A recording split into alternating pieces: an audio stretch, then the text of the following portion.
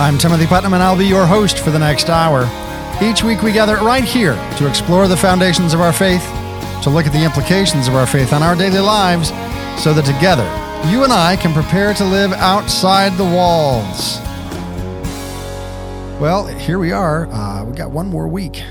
Next week, not tomorrow, but the next week is Palm Sunday. We're almost done with the Lenten season. In fact, depending on where you go to Mass, they may be covering all of the pictures, all of the icons, all of the stations of the cross, any image of Christ in your church may be covered up, veiled this week.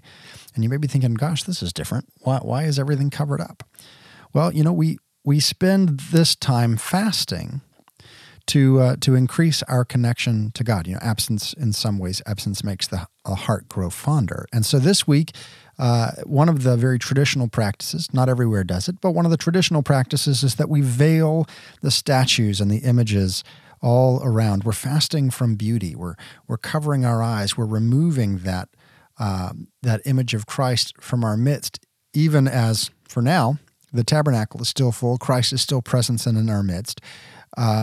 The time's going to come on Thursday where Christ's presence is removed from the tabernacle, and we feel that emptiness. We feel that longing. But we're not there yet. Right now, everything's veiled, and so now is the time for us to remember what this cost, what our redemption cost us.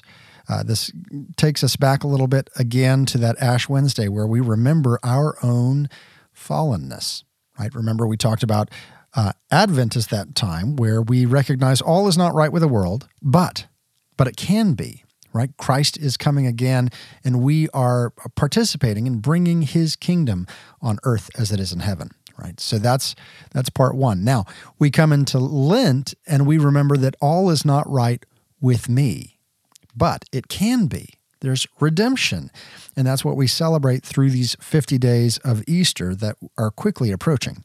So we're going to talk today about the Lenten fast. I've got a friend of mine, Adam Conque. He is from Christ Our King Radio in Lafayette, Louisiana, and we're going to be talking about the fast and the tendency to tend either towards scrupulosity of saying, I am not fasting hard enough. I need to make this really difficult for me, and I've got to obey all these rules and standards for fasting. Otherwise, I'm failing somehow. That's scrupulosity. But on the other side is laxity, saying, well, it's supposed to be that Christ has enabled me to do all these things, and so here's what the church requires of me. They ask me to fast on 2 days, Ash Wednesday and Good Friday, and here's what the fast looks like, right? One meal with two smaller meals. That's all I have to do. I have to do what the church has given and nothing more. So we're going to talk about those two extremes and where we find our devotion somewhere in the middle. We'll get to that later in the show. But first, I want to talk to you about something I saw on Facebook this week. And it's something I think we don't often think about, and it's this young woman. I think she's in Canada. I actually don't know anything about her other than this came across my feed. This young woman in Canada who is looking at entering into religious life. She's going to become a sister. But before she can do that, she has to be free of all debt. She has to get rid of her student debt. She's got, in my opinion, a very small student loan. But here's the deal. A professed religious, whether they be a sister or a monk, they take the evangelical counsels. They vow poverty, chastity, and obedience. So if she's vowing poverty, that means she gives up all that she has and she shares it in common with the sisters. That means that she has no money of her own in which to pay off these debts once she enters into the convent. And of course, the convent doesn't have the means to pay off her loans either because they are doing things that are for the benefit of the whole community. And so this is a very common thing. And I don't think a lot of us realize this, that people who want to enter religious life, they have to meet these needs, these debts, get them covered before they enter into the convent or to the monastery or into the friary or whatever it happens to be for them. Now, here's the deal. If she were to try and support herself, get a job, try and support herself and pay off these loans with the money she's making. Of course, she's just out of college. You know the job market. You know that entry-level jobs really only pay enough to sustain you for you. And here this person is feeling this call into religious life. She's being drawn by the Holy Spirit here. And so if she were to spend 5, 10, 15, 20 years trying to pay off this debt because she has to also support herself in this amount of time, it would be a very, very difficult thing to do. And she would spend all of those years, instead of in vocation and in prayer for the whole church, which is what these sisters do in addition to any other charism they have, she would be spending that time instead just trying to cover this debt. So here's where the body of Christ comes in. We together, whether it be this sister, whether it be someone else that you want to help into religious life, we together can, as the church, meet the needs physically, monetarily for this person, knowing that this person is going to, in turn, provide for us spiritually in the church, because we need vocations. We need them to be praying for us. We need them to be doing what they do, whether that's running hospitals or teaching schools, or the religious orders do so much in evangelism and teaching and providing for the physical, emotional, and spiritual needs of the church and really of the world on behalf of the church. So I've put a link to this specific thing. She's got to raise $20,000, which is not a very big student loan, if you know anything about student loans. And she needs to do it before she can enter into religious life. She's about 10% of the way there now. But I put the link there if you want to. She's got a GoFundMe account. Put the link on my social media, facebook.com/stepoutside-the-walls. Twitter, the handle is @OutsideTheWalls. Go look that up. See if this person is someone that you want to support as she enters into this religious order, the Sisters of Our Lady Immaculate in Canada. But if this specific person, this specific order is not one that you want to participate in, remember that we need vocations. As a church, they help us. They nourish the church, both at large and us individually, whether we recognize it or not. And so I want to encourage you to consider contributing to a fund like the Mater Ecclesiae Fund or the Labore Society that helps people pay off their debt as they're looking to enter into religious life. Or there are plenty of other people who simply put out a call themselves. They're feeling that need to enter into religious life. They're feeling the draw of the Holy Spirit. Jump in, put a little bit of risk in there, and support them as they seek to support the church. You and I, likely you, certainly I, was not called into a religious vocation. I was called into the vocation of marriage. But in doing so, God's put me on a different path. I have the path where I'm having to continually work to provide for my family. And with what extra I have, what really sometimes not even what extra, with what God has blessed me with, I am to take some of that blessing and become a blessing to others, right? And so I want to encourage you, join me in this. Go to my Facebook page, find out all about Lauren Kay, right, up in Canada. Consider helping her enter the convent, or working with Mater Ecclesiae Fund for Vocations or the Labore Society to help build up the church. So that's completely unrelated, I think, to what we're talking about today.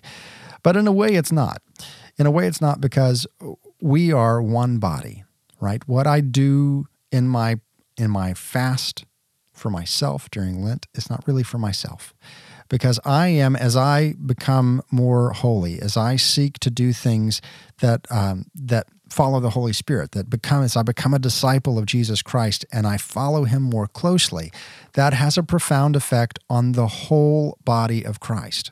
We're not a me and Jesus religion here in Catholicism. We have a personal relationship with Christ because Christ is a person, we are a person. He died for us as persons, and we can get to know him just like the apostles got to know him. In fact, my father said this growing up, and I'm sure he got it from somewhere else. There's no one in all of human history who has known God any better than you can know him. all the saints, you can be a saint. You just have to do some of the same things that the saints did. All you have to do is to be like Mary and say, let it be done to me according to your word, right? And so as we become saints, you look at the lives of the saints, they're not saints for themselves. They're saints for the whole church. Their actions nourished the whole church. It wasn't just them and their ascetic life. Even those people who were hermits, they did things that benefited the whole church. And so that's what's called of us as well, even as we're in the midst of our fast, even as we're spending this Lent looking at those things that we need to let go of so that we can follow Christ more closely. As we're looking at whether it be a sin or whether it just be a bad habit or whether it be a good thing that we just have too much of, right? Now we're looking at these things to examine ourselves, not for our own benefit, but as we grow closer to Christ, that relationship with Christ becomes a benefit to the whole body.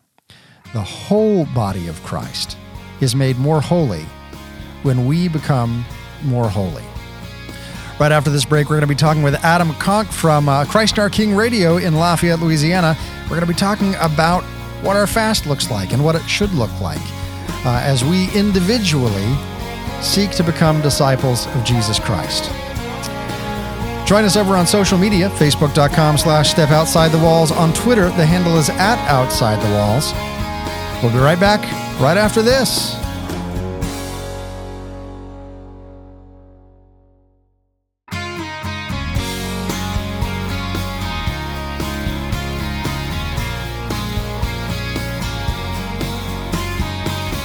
Welcome back to Outside the Walls. I'm your host, Timothy Putnam. So glad that you are here today, and that's no joke. Here we are on April 1st. Coming up tomorrow is the fifth week of Advent already? Not Advent. See, that's how far off we are. Fifth week of Lent, fifth Sunday starting tomorrow. We're just almost to Easter. How's your Lenten observance gone? For me, I've had about 50-50 success in doing the things that I said I was going to do for Lent and those practices where I am trying to deny myself, take up my cross, and follow Christ. That classic statement of Christ, of those who would follow him have a little bit of work to do, right? It's not a pleasure cruise. We're actually having to do the work of keeping up with Christ where he goes. And so part of the Lenten practice is to get into that mindset of what things do I have that prevent me from really following Christ well. The writer of Hebrews talks about, let us recognize those things that hold us back, the sin that so easily entangles, the things that prevent us, and fixing our eyes on Christ, press on towards the goal of the high calling in Christ Jesus. Today, we're welcoming Adam Conque from Christ Our King Radio down in Lafayette, Louisiana. Adam, thanks for being here today. Thanks for having me, Timothy. This is great. So let's talk. We're talking about Lenten observance, and I wanted to have you on the show because I stalk you on Facebook, as I do. Fantastic. As I do. It's not very interesting, is it? No, it's actually fascinating because you post these videos of the practices of faith that you do with your children, which is something that I, as a father, I've got my 7th child coming in late July, early August. That's the kind of thing that I'm really looking. What are other parents doing? How are they passing on the faith in such a way that their kids get it and keep it and catch it? And so here we are in this season of Lent, which is one of the less festive, we'll put it that way, quite literally, less festive seasons of the church. How it's easy to pass on feasts, right? We have presents, we do special meals, we do all these things. How do you pass on Lent to your kids? That's a great question. I think first I have to think, what is Lent about as an adult? Probably about 2 weeks before it starts every year. So this isn't like, oh, I remember something I learned a long time ago, let me just regurgitate that to my kids every year. Mm-hmm. But if I'm growing spiritually, Lent means something different to me each year. And so about 2 weeks before, my wife and I start talking about, what what do we want to do this Lent? What is God calling us to this Lent? And then that helps us actually communicate what Lent is all about. So this year, it has taken on more of a relational tone. So we want to use this Lent to work on our relationships within the family. And we have this little practice that we like to use called the bean jar. Okay.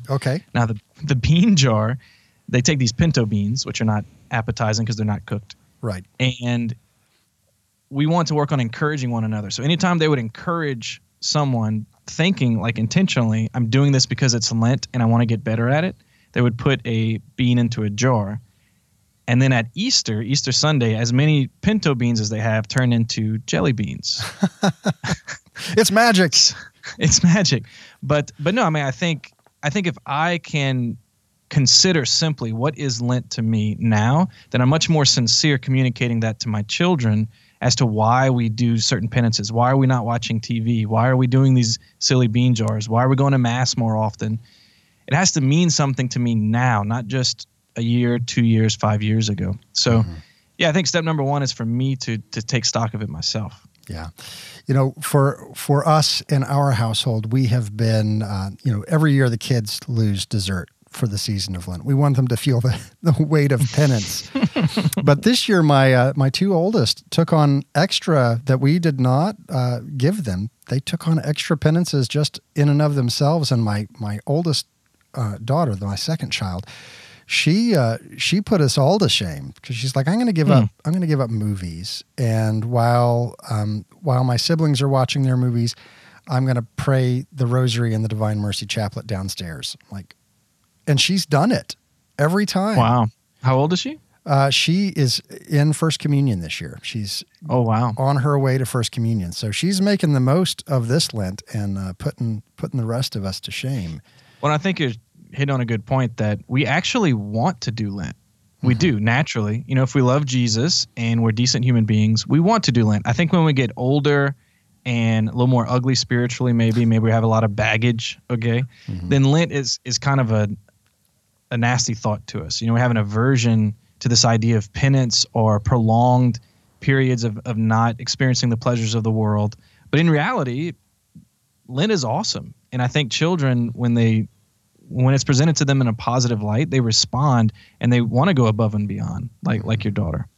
I called to mind a friend of mine from before I was Catholic, who we were at this non-denominational church, and he was trying to do Lent, and he came from a German background, German household, and he was trying to do Lent really well because Germans do everything really well and precise. And he got to a place where he became so disillusioned because he felt like he was just doing the stuff for the sake of doing it, and it wasn't helping him get any closer to God. It was almost like, if I perform well enough, God will reward me.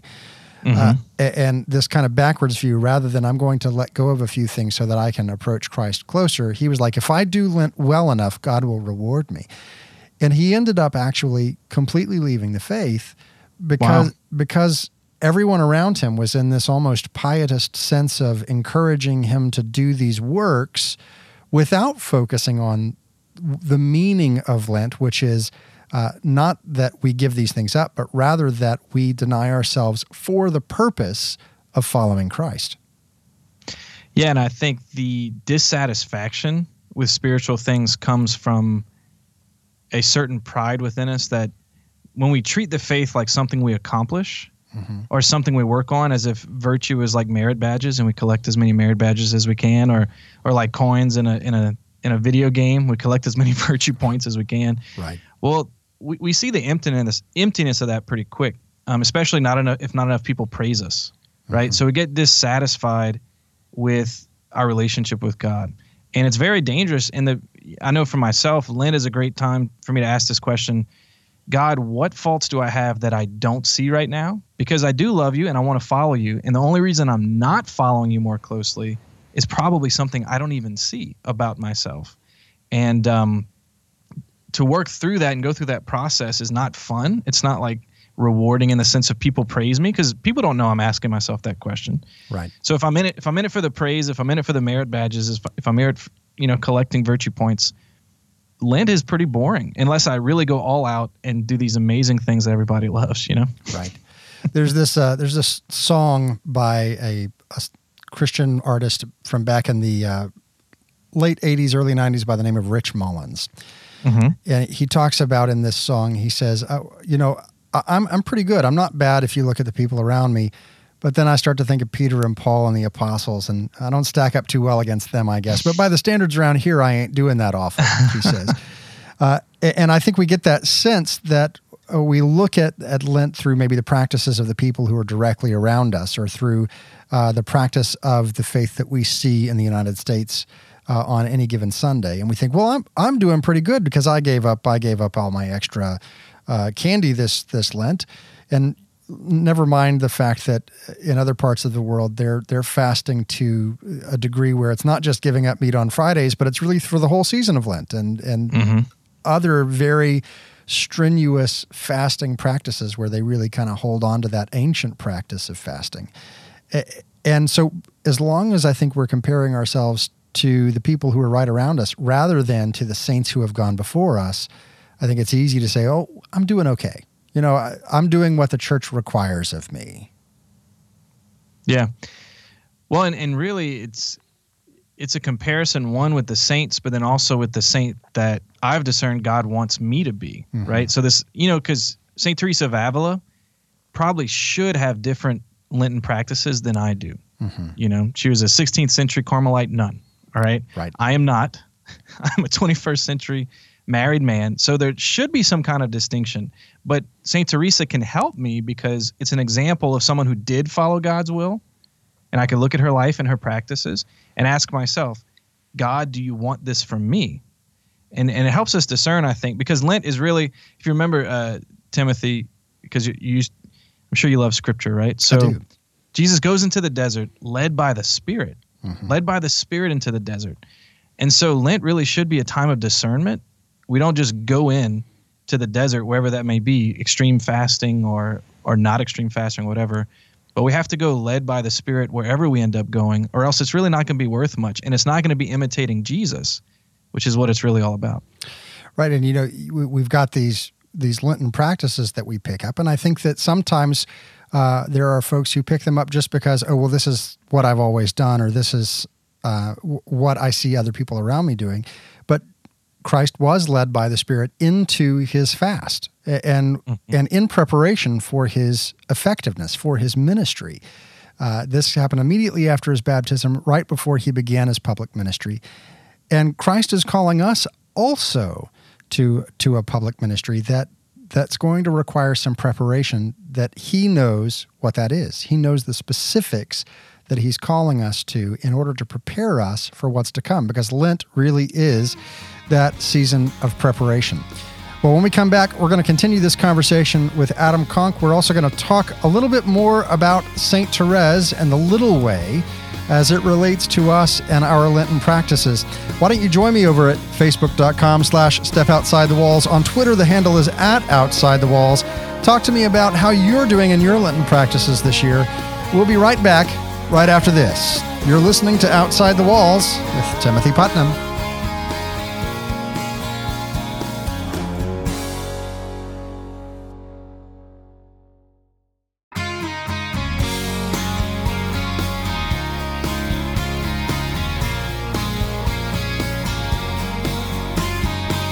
Welcome back to Outside the Walls. I'm your host, Timothy Putnam.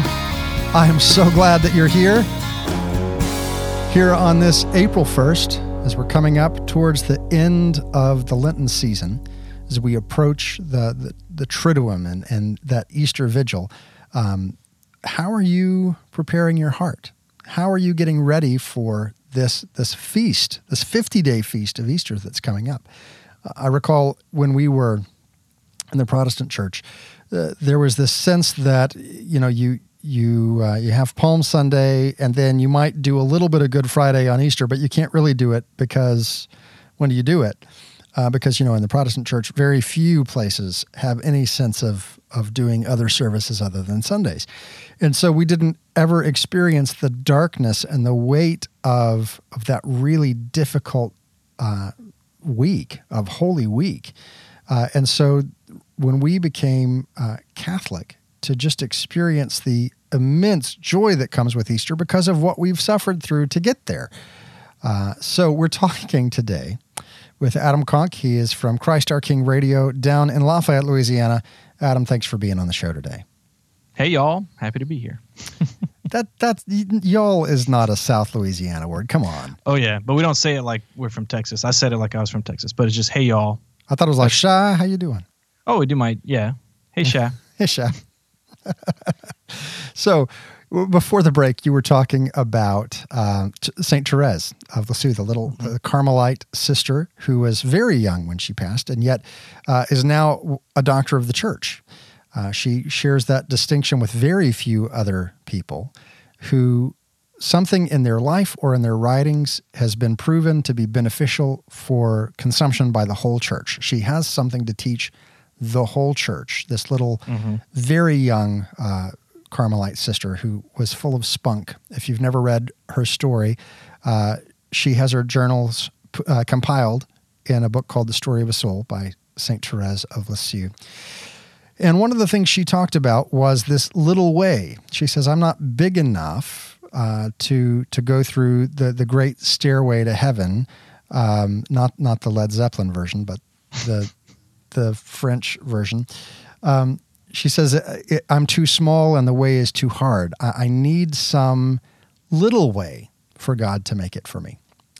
And of course, now she has been declared a saint. She found that little way, and she offers that to the rest of us. However, Adam, I feel that people take a look at her little way and assume that it means an easy way. And so rather than to say, hey, she's small and can't take the rigors of a difficult, rigorous, or maybe some people would say scrupulous path to heaven, they think that it means, well, I don't really have to do all that much. I only have to do the bare minimum of what the church offers, and I'll be fine. So talk to me a little bit about that. Well, what St. Therese discovered in the little way is the same thing that every saint discovered. And those of us who are not saints, I don't know if you're included in that. I know I am. I'm not a saint just yet. But what they discovered and what we can't seem to get is that holiness comes in doing the will of God. That's it. It doesn't come through a certain program or regiment or prayer process or even a certain type of life lived, whether you're a priest, religious, married, pope, whatever. None of that brings about personal holiness, but doing the will of God does. What did Jesus say, right? He who does the will of my heavenly Father. And so what St. Therese found was all she had to do was simply, like she said, be a little toy in the hand of the child Jesus, to let the child Jesus guide her through each moment of her life, each decision, and to learn what it's like to be guided by him. And this is where you and I, if we're not saints, we fall short, is that we haven't learned Jesus's voice enough to be moved day after day to know when the Lord is actually asking us to do something or not. Because I'll tell you this, I mean, look, the little way, but St. Therese did a big thing. I mean, she approached the Pope to say, let me into Carmel early. Right. Even though my bishop says no, even though the nun says no. And that's why she's the doctor of confidence. She had confidence in God's will because she found it. She found God's will for her. But it came because she made little yeses to God's will. When she knew Jesus asked her to, do something in her family or whatever, she said yes. And she learned that voice. She learned that tug. And that is what led her all the way to her deathbed and now to her glory in heaven. And so I think for us, you're right. We can use St. Therese's life as a cop-out sometimes and say, look, it's not supposed to be difficult. It's just supposed to be simple. Okay. But so is married life, right? Like, and you know this, Timothy. Right. It's really not complicated to be happily married, but it sure is not easy. Right. You know, it's the sense of the life of holiness. We see the saints and we see the great miracles and we see the great oration and we see, the traveling and the vows of poverty and all of these things that we think in our lay life we could never do. And maybe that's true and maybe it's not. But even in the life of Saint Therese, even in that little way that she longed for and that she teaches us through her journals, what we see is a consistent yes, Lord, whatever that was, and trusting that whatever it was that God asks for us and asks from us is something that we're going to be able, through his grace, to say yes to. Yeah, and really it's all about our relationship with God, and that relationship is built on those yeses. And so if we have not learned that voice yet, Lent is a time to still everything else around us and just be with that voice as much as we can, because the voice is speaking. The problem is we're not hearing. God always speaks to us, right? He's like, I imagine Lent less like a boot camp and more like the Father saying, hey, come with me, let's go fishing out on a lake. There's nothing around us, just me and you, and we'll be alone for a while. And to me, that is the idea. We go with the Lord, we go with the Heavenly Father to learn his voice, so that when we come out, when we rejoin the rest of the world at Easter and we celebrate, we have a closer relationship with Jesus. So when he tells us, like you said earlier, it's all about mission. When he tells us, look, I'm going to send you to these people, I'm going to send you to love in this way, we know what he sounds like. Right. And we can respond. Well, and taking that illustration, and of course Christ even said it to his apostles, come away with me to a deserted place. He said that quite often. This sense of the things that I give up now are not because I need to prove my stamina or my strength. It's not even just giving up vices, right? We give up good things. We give up pleasures, whether that be dessert, whether that be whatever the case is that you have given up. We give up things that aren't bad in and of themselves, but that can serve to be distractions, those things that draw our attention and our appetites away from that which can feed us most perfectly, which is Christ. And I think we should remember with Therese, obviously she was a very young, powerful saint, but she was raised by saints. And every lesson that we benefit from in Story of a Soul, I'm imagining, at least in seed form, was present in the house at Lisieux, where there was a culture within the family of listening to the Lord, and not just talking about Jesus, not just teaching catechism, but a time where people could be quiet and listen. And for me and my family, Lent, it's a struggle. Look, we're having our 6th kid in 2 months. Okay. Congrats. So to keep things quiet enough to pray is rough, but I've learned to do it, with myself. I just wake up early before the chaos starts. But how do I provide that for my 9-year-old? Right. Like how do I make sure that in their day is some time to be with the Lord? Because Saint Therese was not an accident. Her life was part of the will of God, but it came through her parents, through her family life. And so I think during this Lent, that's something asking myself, like, how do I give the environment where my kids can learn the Lord's voice and learn to say yes? Yeah. Let me tell you a little something that I was given by another radio guy. Doug Pearson passed away probably about 1.5 years ago, and he was with Guadalupe Radio Network down in the Dallas area. And he lived right around the corner from my parents' house. I went to visit him once as he was nearing the end of his life. I wasn't aware of that fact. But he invited us into his home. We knew that he looked tired, but we didn't know to what extent that he was suffering with cancer at that point. He invited us into his home, and the advice that he gave us, he talked to us for probably 20 minutes.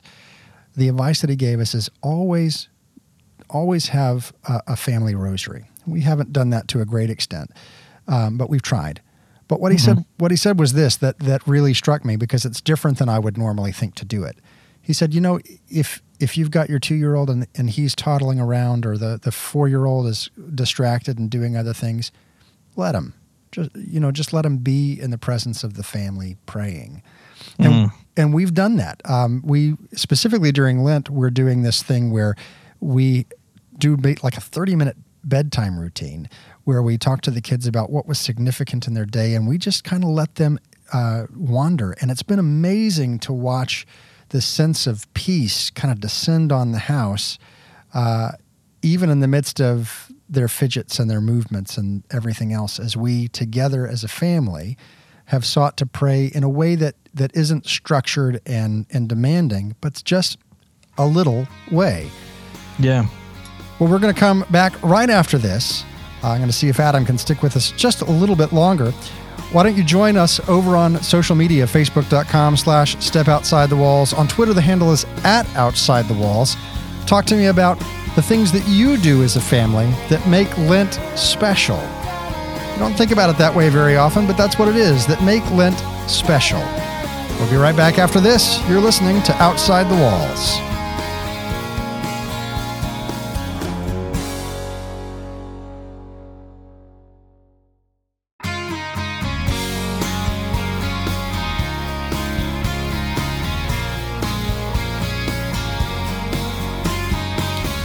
Welcome back to Outside the Walls. I am your host, Timothy Putnam, and I'm glad that you're here as we're talking today about the purpose of Lent. Maybe seems a little late since we're almost finished with Lent, but it's not too late today to start that little way of saying yes to the promptings of the Holy Spirit. We've got with us on the show today Adam Conque, who is with Christ Our King Radio down in Lafayette, Louisiana. Adam, thanks again for being on the show. My pleasure. Thanks for the invitation, Timothy. So here we are. We're in Lent. We're 4 weeks in, coming up on 5 weeks in. You can start to feel a little bit worn out with haven't I been doing enough? Haven't I been lenting? I've been lenting. That's funny. Yeah, and I mean, this is only natural, and that's kind of the point, because if we didn't feel tired or pushed a little, we probably didn't do it correctly, right? Mm-hmm. Consider strength training. To get stronger, you have to push yourself to the limit, not too far because you'll hurt yourself or quit and get discouraged. But if you push yourself to how much you can handle, then by the end of it, you can handle more. And so, yeah, I think that's a good thing if we feel that way. But Timothy, I'm going to suggest one thing that people talk about a lot, but rarely do. And I rarely did until about 2 years ago, but it made all the difference. Community, community, community. Because the point, like when people run a marathon and they get to certain benchmarks where they just feel like they can't go any further, right? They have people cheering them on, and then they get this new whatever. The point of community is to remind us the church has a memory. The church remembers Jesus, and the church remembers it remembers the sacraments, the helps, right? So when we go to the church, to our community, not only do they encourage us, but we get to encounter Christ in that way. And we literally will not make it without a community. So I just want to encourage people, if they are praying and they're getting discouraged and they feel like they're not quite meeting what they wanted to do, not meeting the obligations they made to the Lord, talk to a brother or sister in the Lord about it. And you may not even succeed, but the point is you'll encourage one another to find the will of God. You can't do it alone. If you're going to try, you're just going to fail. Even if you do succeed, so what?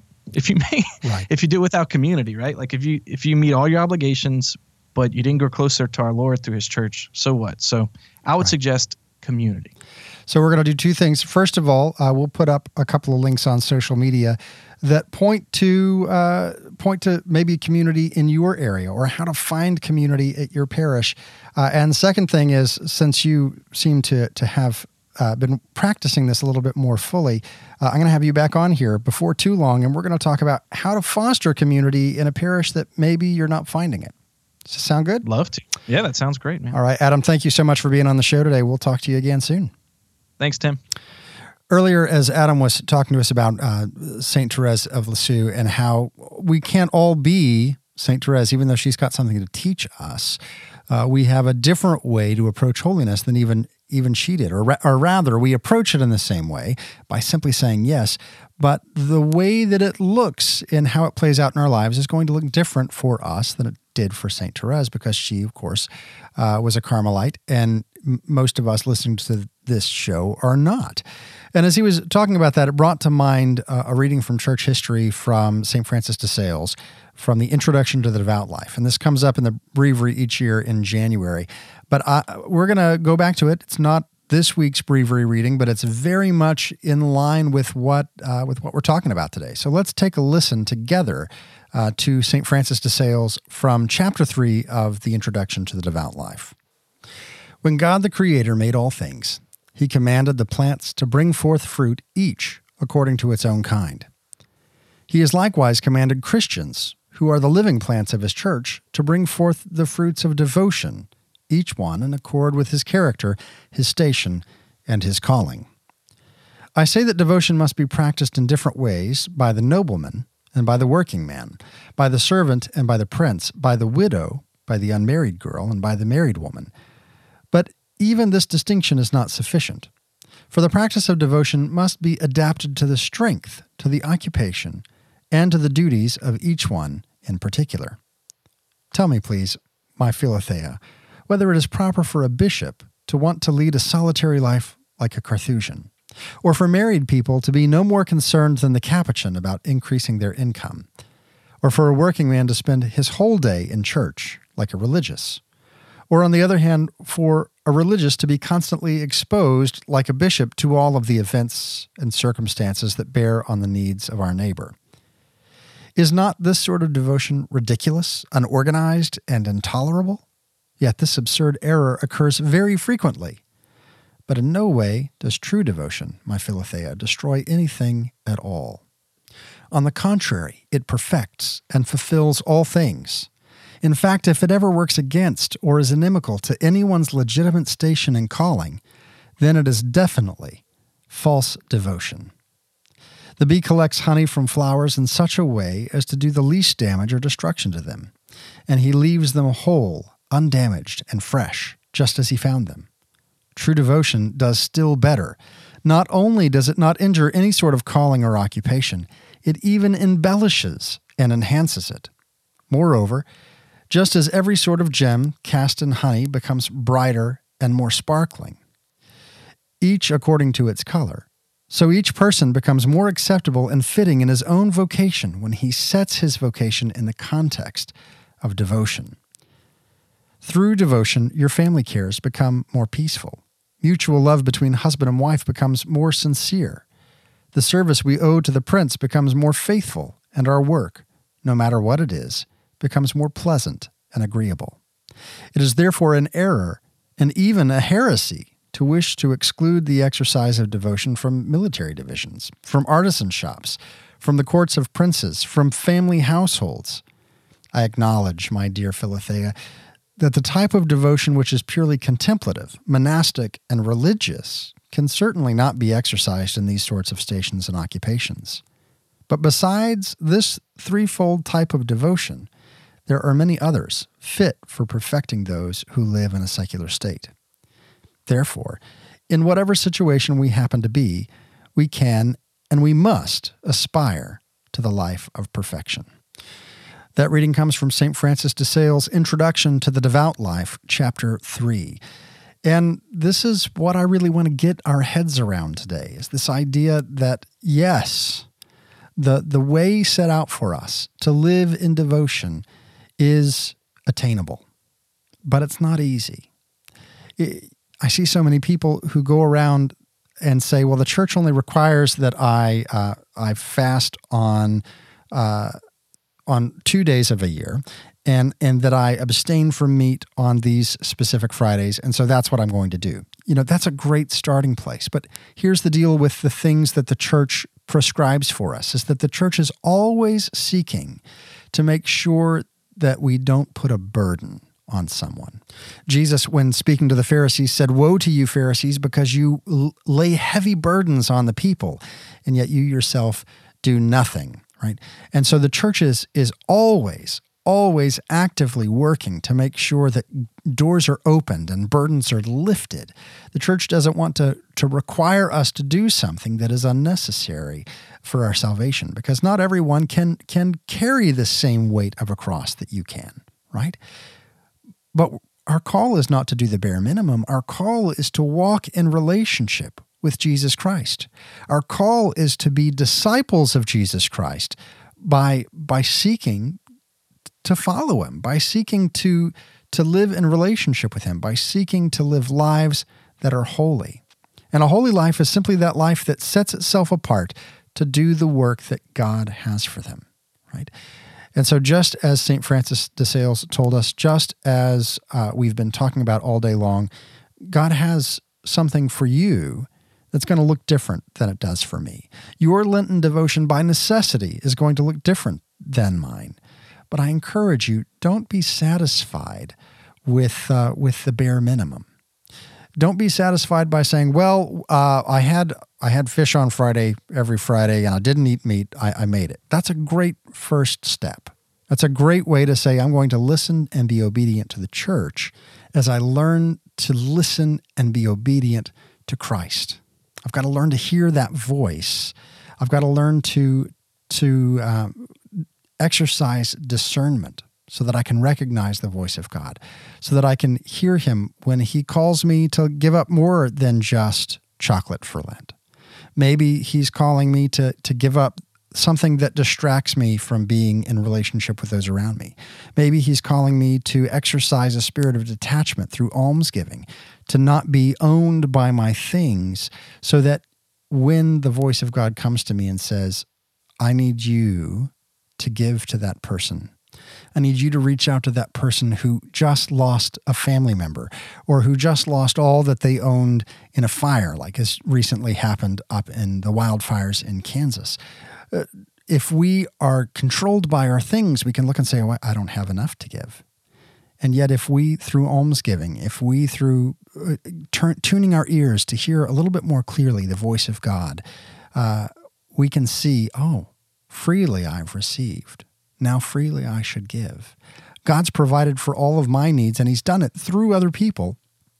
Perhaps now he's asking me to help provide for the needs of others. And maybe it's sacrificial. Maybe it means I have to give up something that I didn't want to give up, a vacation or a new vehicle or whatever the case may be. Maybe it's going to hurt to give. And yet Christ is calling us not to a set of specific tasks, but to a life devoted to him and to his church. Let's all spend our Lent getting to a place where we can say, yes, Lord, thy will be done. Your kingdom come, your will be done. Outside the Walls is made possible by the generous contributions of our friends of the show. It's heard around the world on live streaming, terrestrial radio, and podcast. To join them or just to find showtimes, go visit OutsideTheWalls.com. Until next week, may the Lord bless you and keep you.